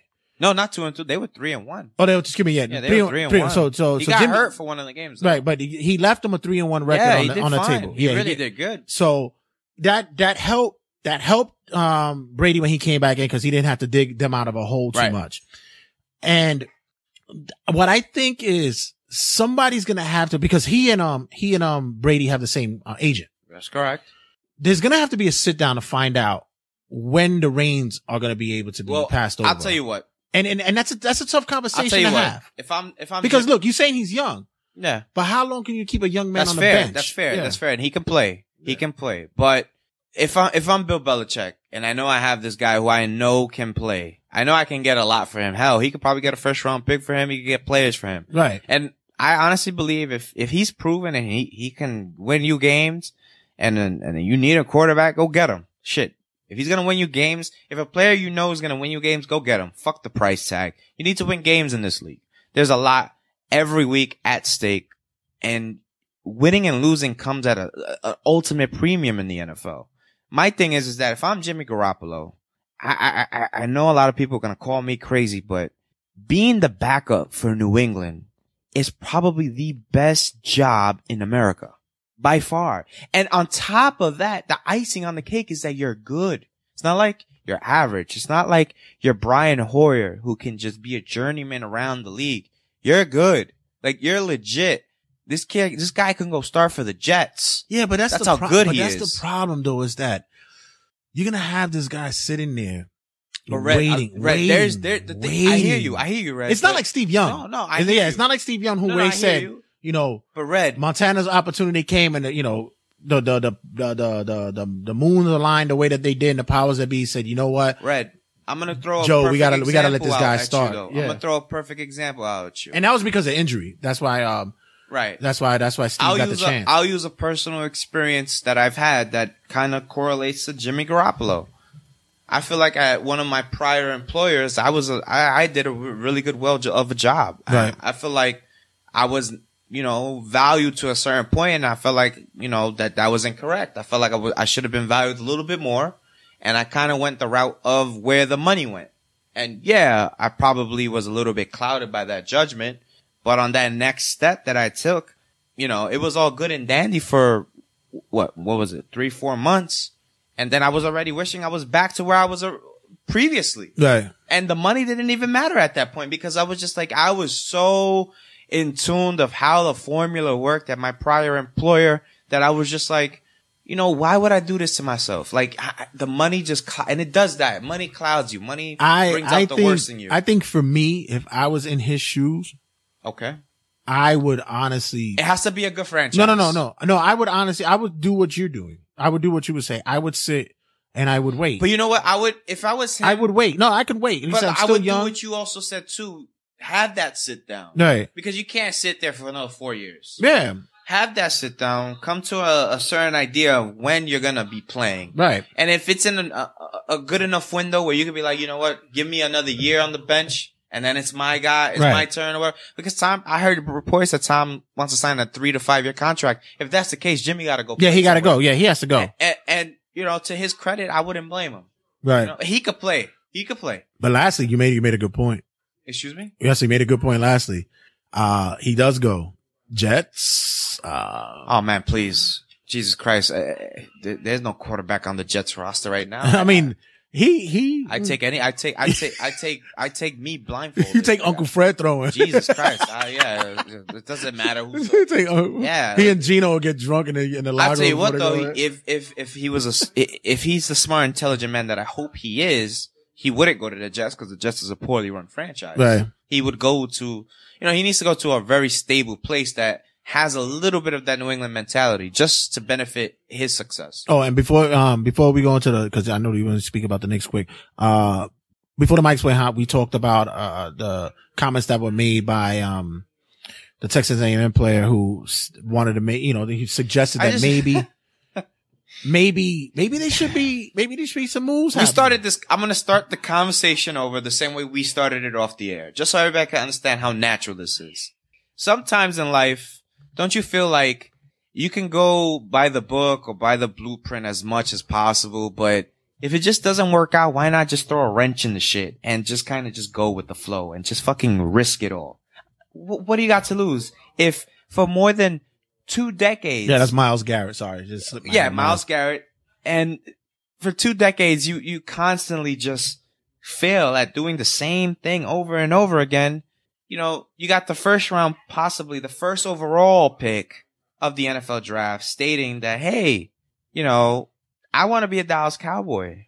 Dallas Cowboy has a great asset in Tony Romo. Why don't you guys just swap that? Everybody's happy. I go to Dallas. You guys get a proven quarterback. You guys still have a first round pick. Go do whatever it is you guys really want to do with that first round pick and move on from there. It's not like Cleveland has a bad offense. They have players on that offense. Just can't stop anybody. That can get fixed. The NFL is all about hope. There's teams that are bad one year. Hell, look at the Atlanta Falcons 2 years ago. Who the hell saw that Super Bowl run coming? Right. Not a lot of people unless you're from Atlanta, honestly. So that's the point I'm trying to make is that just like that, you can be good in the NFL. You can't do that in the NBA. In baseball, it takes time. And that's the point that Myles Garrett's saying is like, and for a rookie, not even a rookie, he's still technically he's still just a prospect. The point is that he's like, yo, win-win. You guys get a quarterback who we all know is good enough to play. I get to go to Dallas and I get to flourish with a team that I want to play with. I don't think that's that crazy, Red. I really don't think that's that crazy. Nah, yeah. To me, it's like my only concern about that is will we see the roundabout rotisserie that happens in Cleveland? I mean, like we said, listen. Yeah. Tony Romo's still a fuck, people might not want to put him in that elite fucking that nigga's category. Nice, man. I don't care what anybody says. He's healthy. He's dangerous. Hell man. Yeah. I want him. Yeah. Shit. I don't want dangerous. him. I want him for the Jets. He's fantasy gold when he's healthy. Shit. It's like, but not only that, for a franchise, he can make a turnaround happen. He's good. Just got to keep him healthy.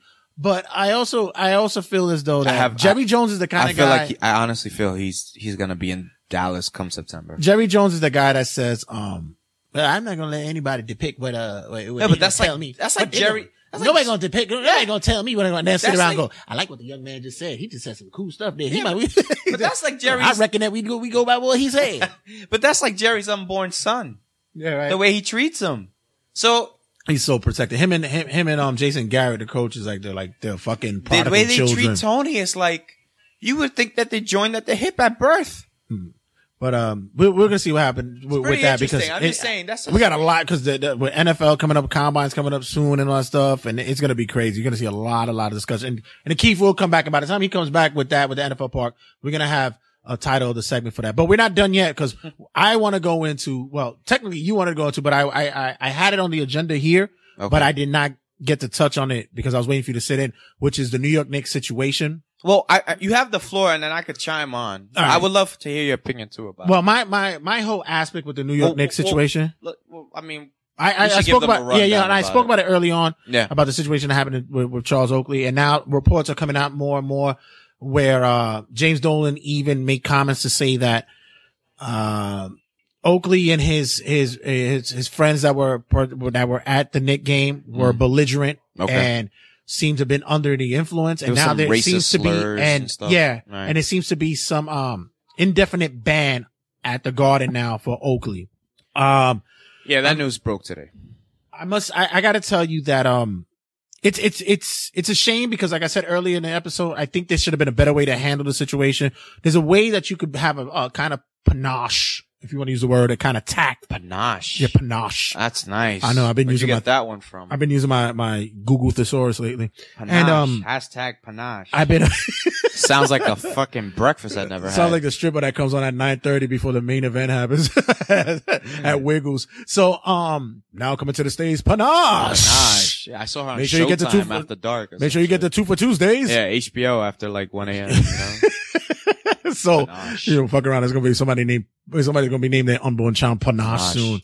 You'll see them at Woodhall.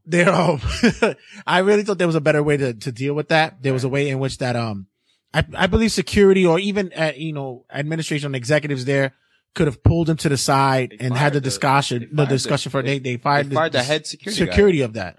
It's kind of confusing. I also said that it's very childish. We come into a society now to where the bigger man is lost now.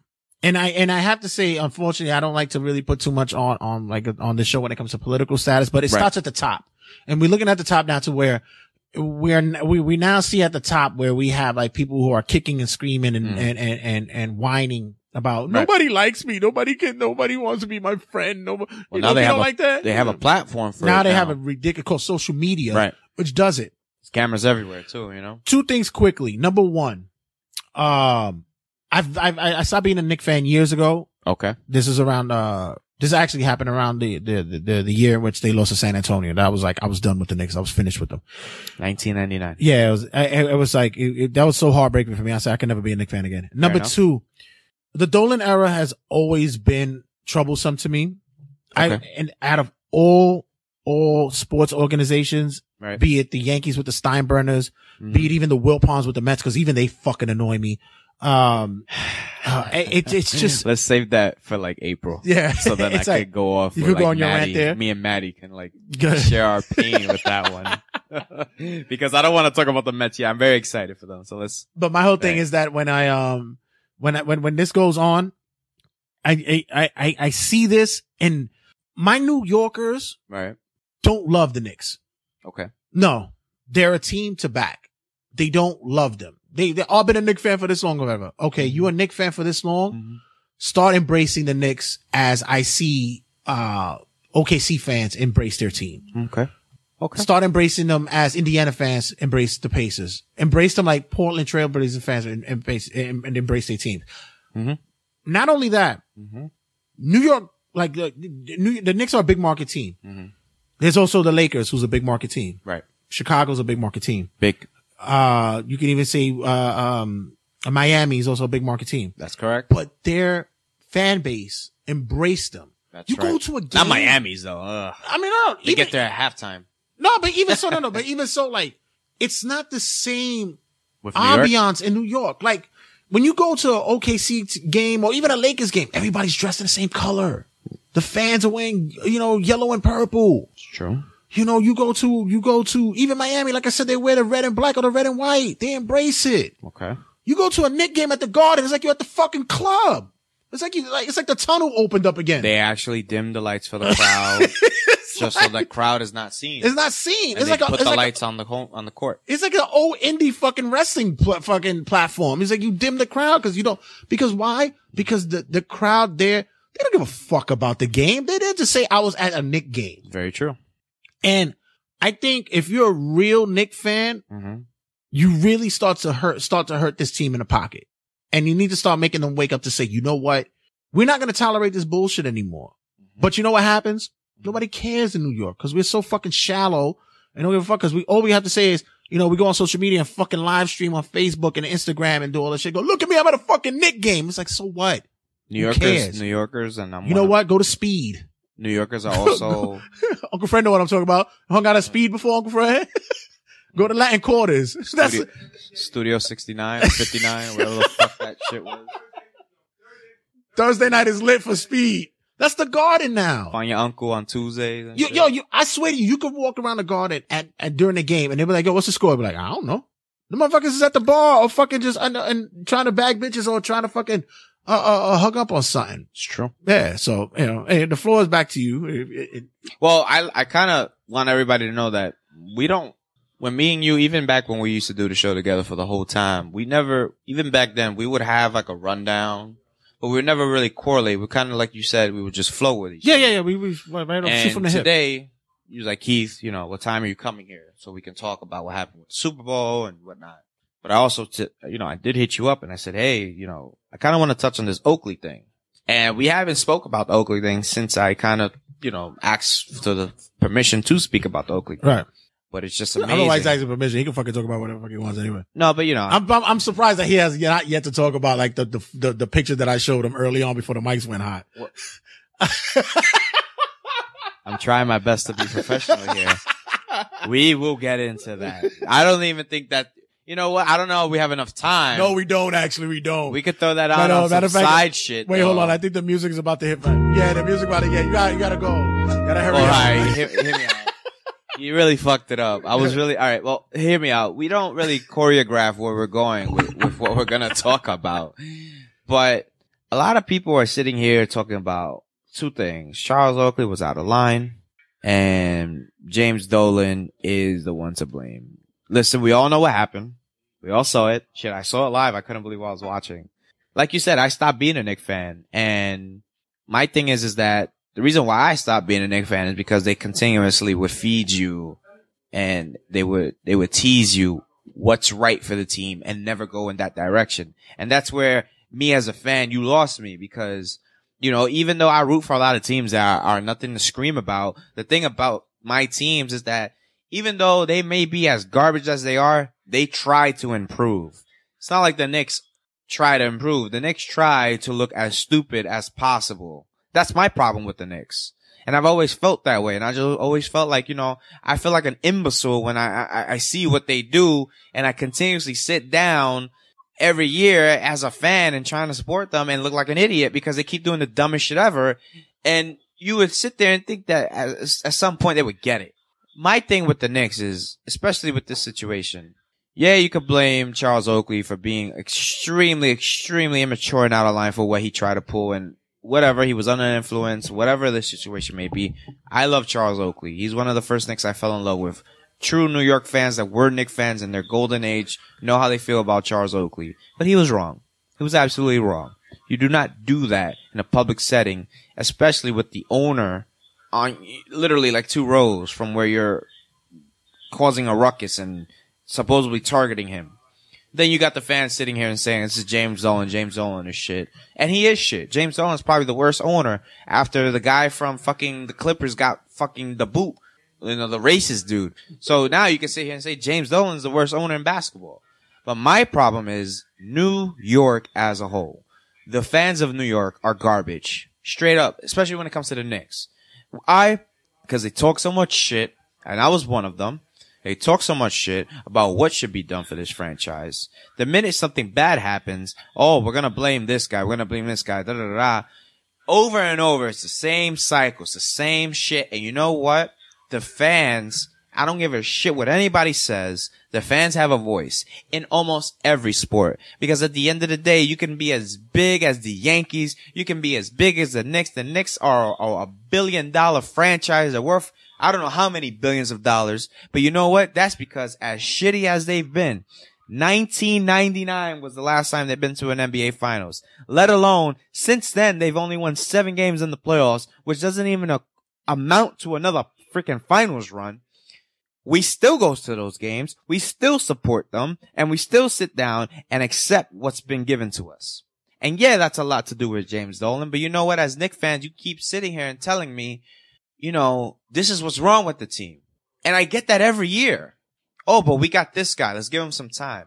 Shit, I remember we were supposed to give Iman Shumpert some time. Yeah, he didn't turn out to be an all-star. But you know what? How long before Kristaps Porzingis gets sent out the door? You telling me as a Knicks fan I gotta sit here and wait for his development? Next thing you know, he's a Laker. Next thing you know, Carmelo Anthony's the most hated guy in New York. And he doesn't deserve half the shit he's getting with Phil Jackson's dumbass. It's ridiculous. Because Knicks fans are as deluded as the owner. Just as the owner. As much as the owner. And you know what? I'll tell you this much, James. I said this on social media the other day.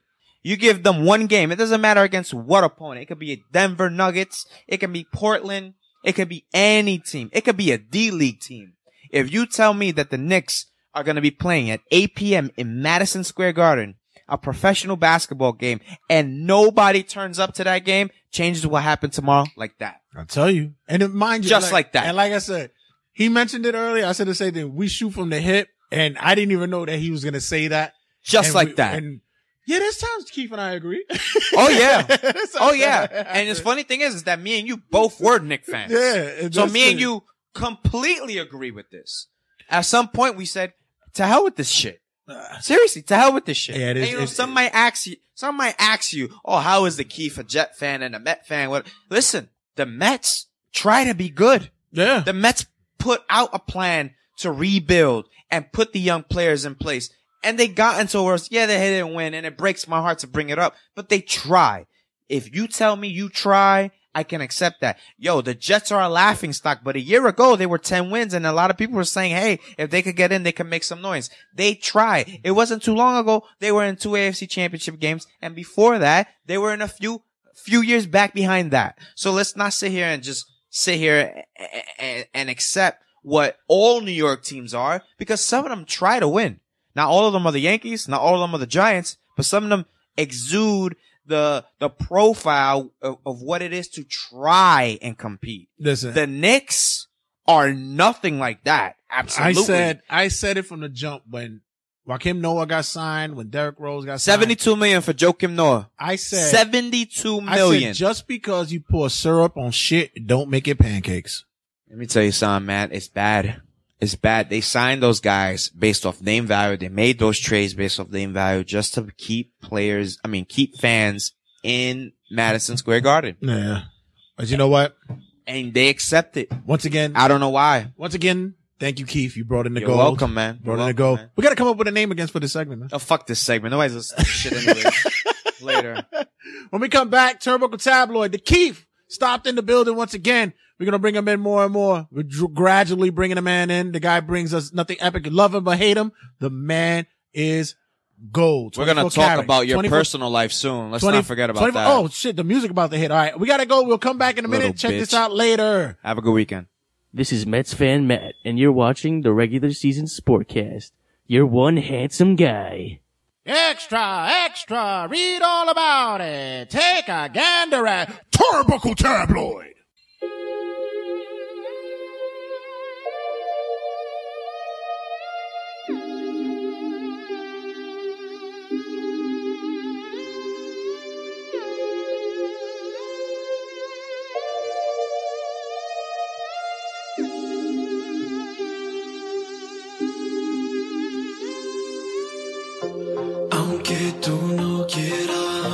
All right, everybody.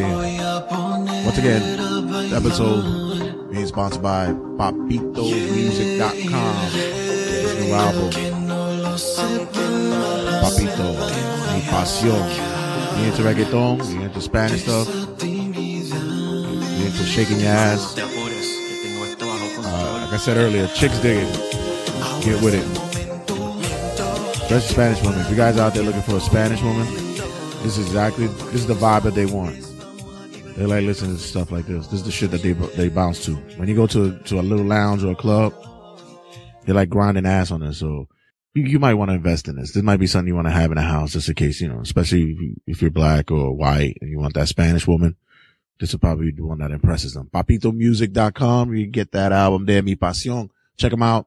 Check him out on social media as well. All things Papito Music. Check him out. Instagram, Facebook, everything Papito Music. Also, be sure to check out House of Glory this Saturday, February the 18th at the New York City Arena. House of Glory presents. It's a new event. They have tons of talent out there, and you're going to have even more because this upcoming Saturday, House of Glory brings to you an event like no other. It's a battle of wits, battle of glamour of whatever it is that wrestlers do. They wear silly gimmicky outfits and then get into the ring and dress up and wet their hair and hit each other over the head with chairs and turnbuckle stuff. So check out House of Glories. Glory comes with pride. Or with glory comes pride. Yeah, that's what it is. House of Glory, with glory comes pride. On bill to be there is El Patron himself, Alberto Patron, as well as Evan Bourne and more surprises. So be sure you check out House of Glory, New York City Arena. Tickets still available at houseofglorywrestling.com. Make sure you check them out there. houseofglory.net. You can get their tickets there, as well as check out their Facebook, Instagram, all that stuff. HOG Wrestling, House of Glory Wrestling. Look for them. It's there. Upcoming event. Don't miss it. It's lit. New York City. All right. So we ran a little bit over with the Keith, which is cool because at least it was tons of content to discuss. But quickly, when we go to Turnbuckle Tabloid, I just got quick notes before I hit the clock on myself. First of all, I want to say congratulations to the Rock and Roll Express. They are now getting into the WWE's Hall of Fame. By God, it's about time.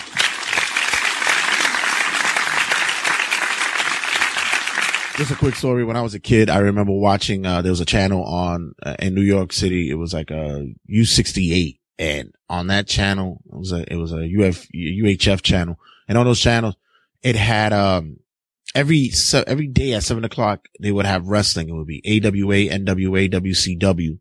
And they alternated through the days.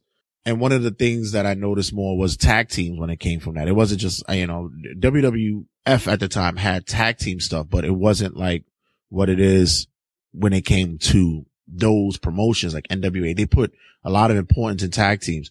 And the big rivalry that I remember paying attention to at that age and time was the Rock and Roll Express versus the Midnight Express. And they just captivated me. These guys were, they were Southern boys, but they still had a swag to them. And, one thing that even to this day that people noticed about them is to me was always their drop kicks. Those dudes were always on point. Ricky and Robert were like two guys that I saw and I said, that's what a tag team should be.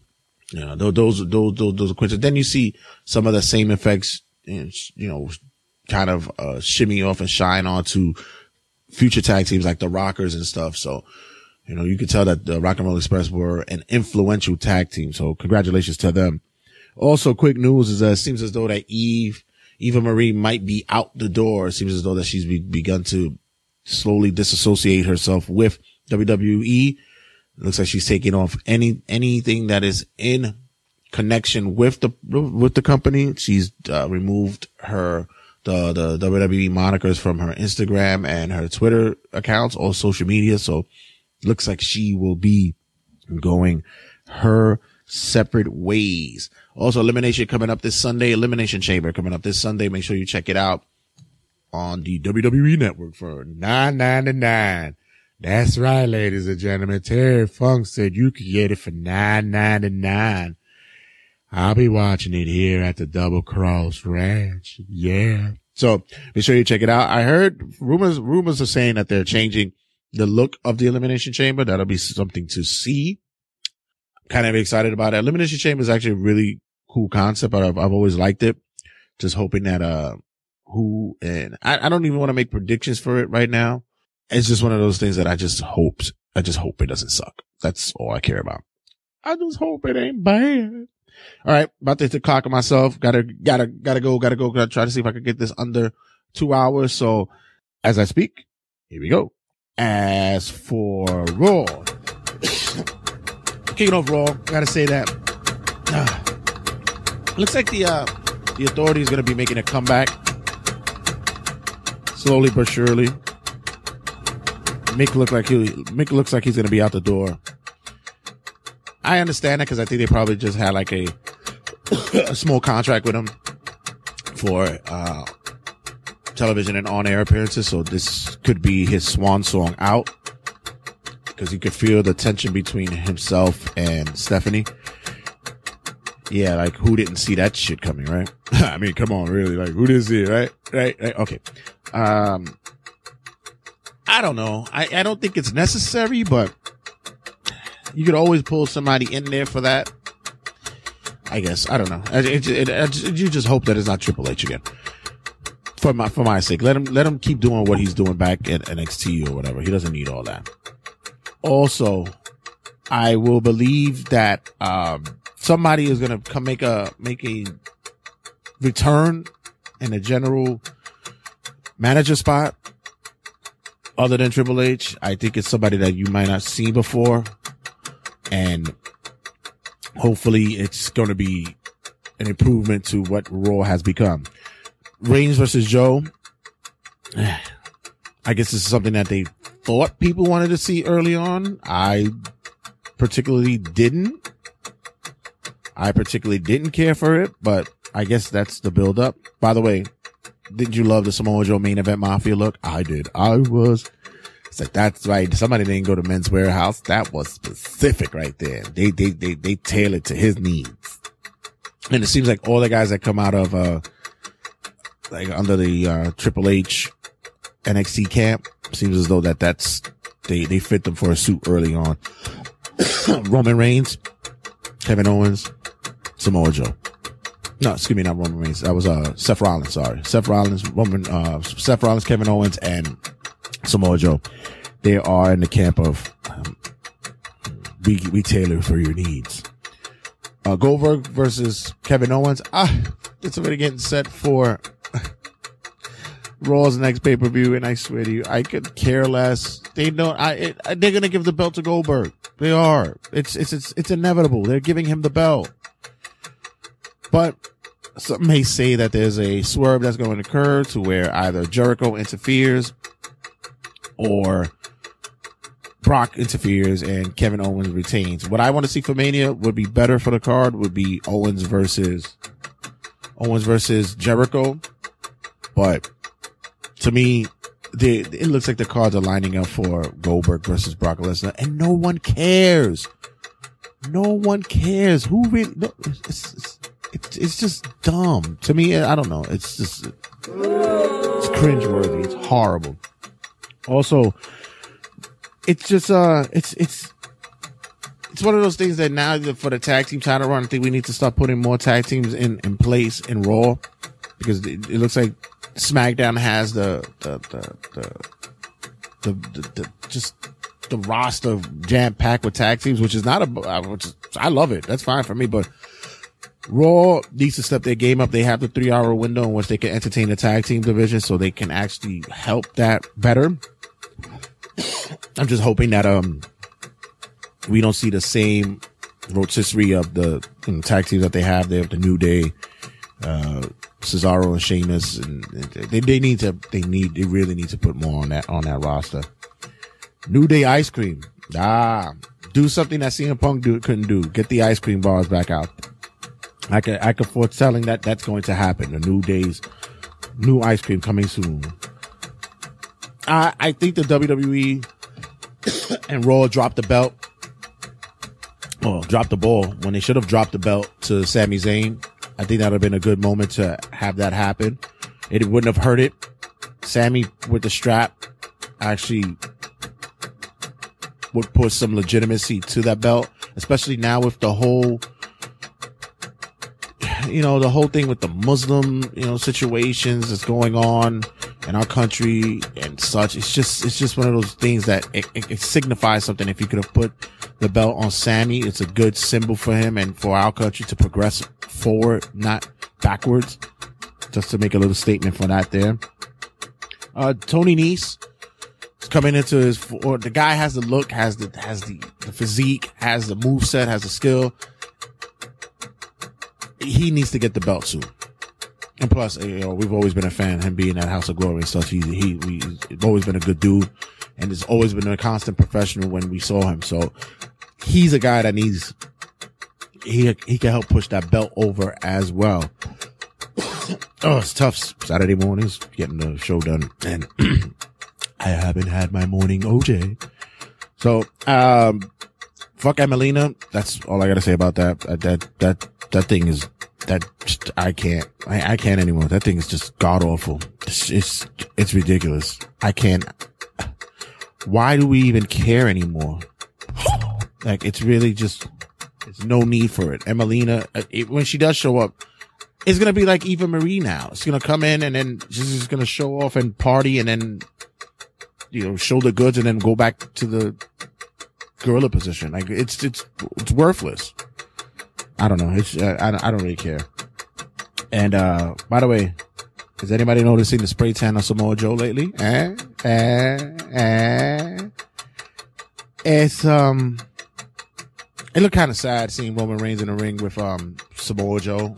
To me, I don't think he could hold his own. It was very troublesome to see him in there. It's like he was struggling. It's like he was fighting a fish in there and he couldn't get a hold of it. It was just weird. He just looked awful. And on SmackDown, I'm hoping for a Daniel Bryan return. I hope that's going to be a big thing for WrestleMania. It looks like it's coming that way. They've been teasing that there's something that's going to happen at WrestleMania that fans are going to love. So I'm hoping that Daniel Bryan makes his return against The Miz. That looks like something that's great to stack the card with. Great fatal 4-way match with Ambrose, Styles, The Miz, and Baron Corbin. For a guy like Baron Corbin, who people gave a lot of crap to, the kid is actually coming into his own and is fitting very, very well. And by the way, let's get rid of the Miz hate. It's enough. The Miz is a spot on performer. The guy is legitimate when it comes to his whole persona and his ring set. It's top notch, man. You can't knock it. Luke Harper's promo is actually really telling, really forthcoming. I see if they keep him as this dark image, don't change his gimmick. Leave him the way it is. Let him be the monster, the monster that he is. And hell, if Eric Rowan comes back with him, he helps to build that tag team and such. But, cause if you want to leave Bray to stand alone, I don't know if that works. Hopefully it's one of those things that the stray comes back home, if that's the phrase we want to use. But yeah, I don't see Luke losing any star factor if he goes singles, but if he does get Eric Rowan back, it helps Rowan. It helps Rowan. Doesn't help Harper. Harper's doing good already. Natalya and Nikki's interview. Yikes. That was kind of cringeworthy, wasn't it? Yeesh. Natalya, for as much as you want to, as much as we can say that she's trying, she's really trying her best to be the heel in this thing. And yikers. It's almost balancing on douchery. You get douche chills seeing these things now. Heel Ziggler is working, but get him into better matchups, get him into better bookings, because he's fighting guys that people really don't care about and they want to see him beat the crap out of them with a chair. He doesn't really go over. Get him some top faces to knock out, and then you can see what the heel Ziggler will be. Damn, Mickey James. Wow. We saw you in person. You were looking fabulous, but damn, girl. Kufa. That's right. Woo. Damn, girl. I hollered at you when I had the chance. Woo. Yeah. and cut the theme music out. Get her a new one. And finally, for that main event, there was no need for Cena to go over. You could have had Orton go over to actually push the envelope a little bit more to make him seem vulnerable. I'm just saying, Orton could have cleanly won over Cena that night. It's just one of those things that there's no need to have Cena go over on SmackDown. It teases more if he would have just won. That's just my thing. And quickly going to NXT, I'm loving the whole sanity takeover. It's perfect. It's perfect. I was waiting for something like this. My, do I have a thing for Nikki Cross? Woo, Nikki Cross. That's the Nikki I want. I don't want Nikki Bella. I want Nikki Cross. That's the little homie right there. I like him, little feral and crazy. Don't we all? Yeah, the sanity thing is really, it's working very, very well. The pushing of the new talent coming up. This Authors of Pain shit is god awful. I can't. It turns my stomach. I'm hoping somebody I can't. They're just a fake Shield, and it's good to see that Paul Ellering is the guy that they have in their corner, but they're terrible, man. It's just they look like a no-self type of team. Like it turns my stomach, seriously. And in any case, other than that, NXT is just what it is for the moment. It's at a halt. We're waiting to see what's going to be in the lineups, in the alignment with who's going to be facing Bobby Roode. Nakamura's still working that injury angle, and I'm hoping to see Austin Aries make a return real soon. 205 Live is getting so much better, with Neville being there, as well as they bringing in more and more talent on there. I think that the division itself should be spread across all promotions, all of the shows. It's just one of those things that if you sprinkle them here like Salt Bay, it helps everyone. And I guess that will be it, right? Is it? Let me just do a quick check. Yeah, that's it. Yeah, so that'll wrap up Turnbuckle Tabloid. Once again, thank you guys for listening to this episode. Make sure you check us out on all social media outlets, on Facebook. Enjoy the group and a like page, as well as on Twitter at Regular Season Sports. Be sure you check us out on Twitter as well at RWJ Santee. Check out the YouTube page. More to come there as well. Check us out there. It's going to be phenomenal. You guys can't miss it. Yeah, had a great show, man. Thanks for keep stopping by. We're going to be doing, like I said, more and more segments with him. I think, like, I've been wanting to do a lot of extra stuff with co-hosting and bring more in. I got to bring in Josie's boy, talk NBA. All-Star break is coming soon. Maybe we could get Uncle Fred to sit in as well. He's going to be lit. You already know that. Uncle Fred, when he come in, he is lit. It's like, yo, we're going to turn it up. We're going to get some Henny. It's going to be popping up, man. Make sure you guys check us out when that occurs too, because we want to talk NBA. And all other stuff. Make sure you check out RageWorks.net for all things connected with geekdom. RageWorks.net has everything. Fill up your palette with all things geeky. Comic books, TV shows, movies, video games, us, all podcasts. Call Me When It's Over, My Take Radio, the Variant Issue, all things relevant in the world of geekdom. So be sure you check us out, man. It's lit, man. It's lit. So as I close out, I'm not best for business. I'm best for everyone. I'm the king of talk style. And, catch you guys on a rebound. Squash. The regular season sportscast.